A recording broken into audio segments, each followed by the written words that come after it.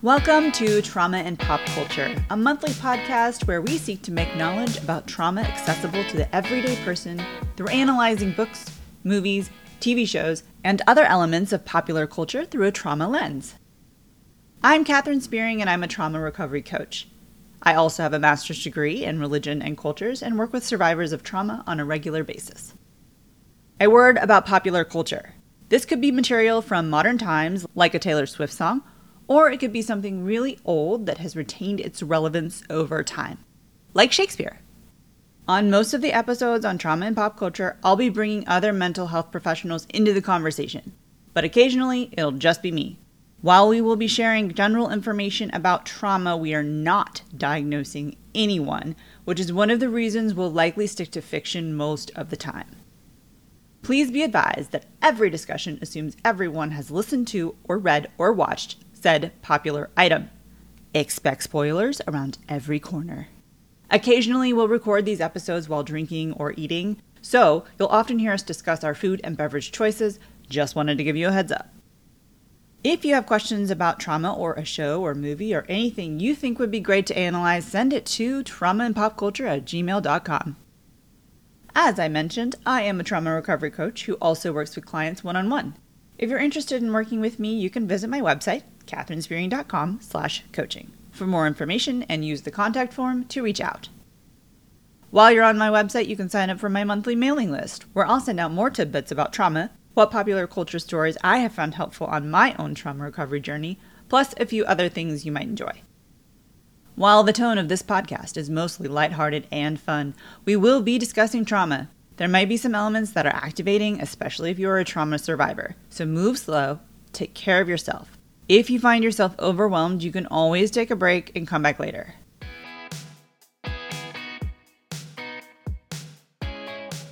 Hi everybody, today we are talking about trauma and Princess Di. Princess Diana. So I got really into the royal family and watching stuff about the royal family over Christmas this year. And I think one of the reasons why is because I am estranged from most of my immediate family, most of my biological family. And so I don't usually spend the holidays with my family.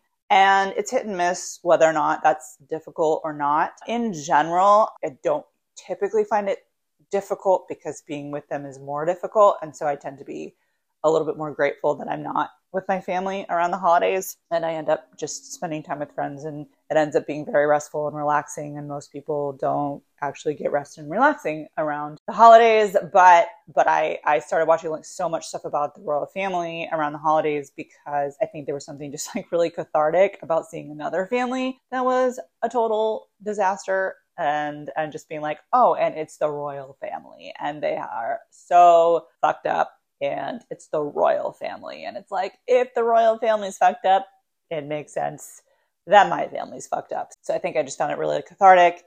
I've watched a lot of stuff around the royal family. I think it started a couple years ago watching the interview with Oprah and Meghan and Harry. And then I watched the Meghan and Harry docuseries, which then made me remember that I had never finished The Crown. And so I started watching The Crown. And then I was done with The Crown, finished it, binged the whole thing, realized that I wanted to watch more about the royal family. And so I watched Spencer, which is starring Kristen Stewart. She was amazing in that film, and that film was really well done. I was very impressed. It won a lot of awards. After I watched it, I see why. And then I followed that up with another documentary on Princess Di that was just about Princess Di. And then I started listening to Meghan Markle's podcast. And so I have watched a lot about the royal family as of late. And one of the things that I wanted to talk about related to trauma was specifically the trauma of Princess Di. And as I am listening to the stories about Princess Di from Harry, talking about his mother, listening to or watching these fictional versions of Princess Di in The Crown and in Spencer, there is a pattern. You know, some of these are fiction, some of this is like a young son remembering his mother, video clips and magazine articles and other people's perspective of Princess Di and the culture in general of British culture in general seems to think that Princess Di was very dramatic. And I have a few British friends who have expressed that to me, that they think that she was really dramatic. And then those same things were said about Meghan Markle, that she was trying to get attention. And the pattern of the story about Princess Di and the themes and the threads that were common throughout all of these stories were things like people calling her crazy, and people saying she was dramatic and she was too emotional and she couldn't handle it, and a lot of common things that get said about victims, about trauma survivors, about abuse survivors. They're crazy, they're dramatic, they're trying to get attention. That is often what is said about survivors. So that's a common thread that I'm just noticing and pointing out to you. I have also heard recently that some psychologists think that Princess Di had borderline personality disorder. I don't know Princess Di. I've never sat down with her and talked to her. Even if I did talk to her, even if she were a client of mine, I probably wouldn't be equipped to diagnose her officially, though I might have some suspicions. But borderline personality disorder is a common misdiagnosis for trauma survivors. Trauma survivors often get classified as borderline when really what they're exhibiting is trauma and a trauma response. And a lot of the portrayals of Princess Di, it is my opinion that she married into this high-profile family with her own childhood trauma and then experienced extreme trauma in the family, at the hands of the family. Mostly, I would say it was neglect and people not willing to listen to her or help her. And then with the stories of Meghan Markle and how she went through the exact same thing, having a very difficult time with how the media was treating her, and the royal family just ignored her and told her to put on a happy face and did not protect her and did not defend her. And she was required to pay all of this loyalty to the family, but then the family was not doing the same for her. So there are patterns, there are themes that seem to be repeating themselves. I think that Harry and Meghan have a much better understanding of trauma itself, and that's common for our generation. Our generation is growing up with more awareness of trauma and how it shows up, and they are actively doing things to deal with the trauma in their own lives, and they have resources that Princess Di did not have. Plus, they have each other. Princess Di didn't have anybody. It was just her, all by herself, going through everything that she went through alone. This woman experienced a lot of trauma. One pivotal part of the docuseries was when they interviewed Tyler Perry, and he talked about when Meghan called him from Canada for help when they were trying to leave Canada before the borders closed down because of COVID. And she got on the phone and she just started sobbing. And Tyler Perry said that he had been around enough battered women that when he heard Meghan's voice, he said, she's a battered woman. She's been emotionally abused. They both have been both Harry and Meghan have been emotionally abused by the media. The way that they have been treated is abuse. And they are abuse survivors. They're abuse victims. And it's so true. Just the level of spin from the media on Harry and Meghan, it's absolutely 100% emotional abuse, if not many other things.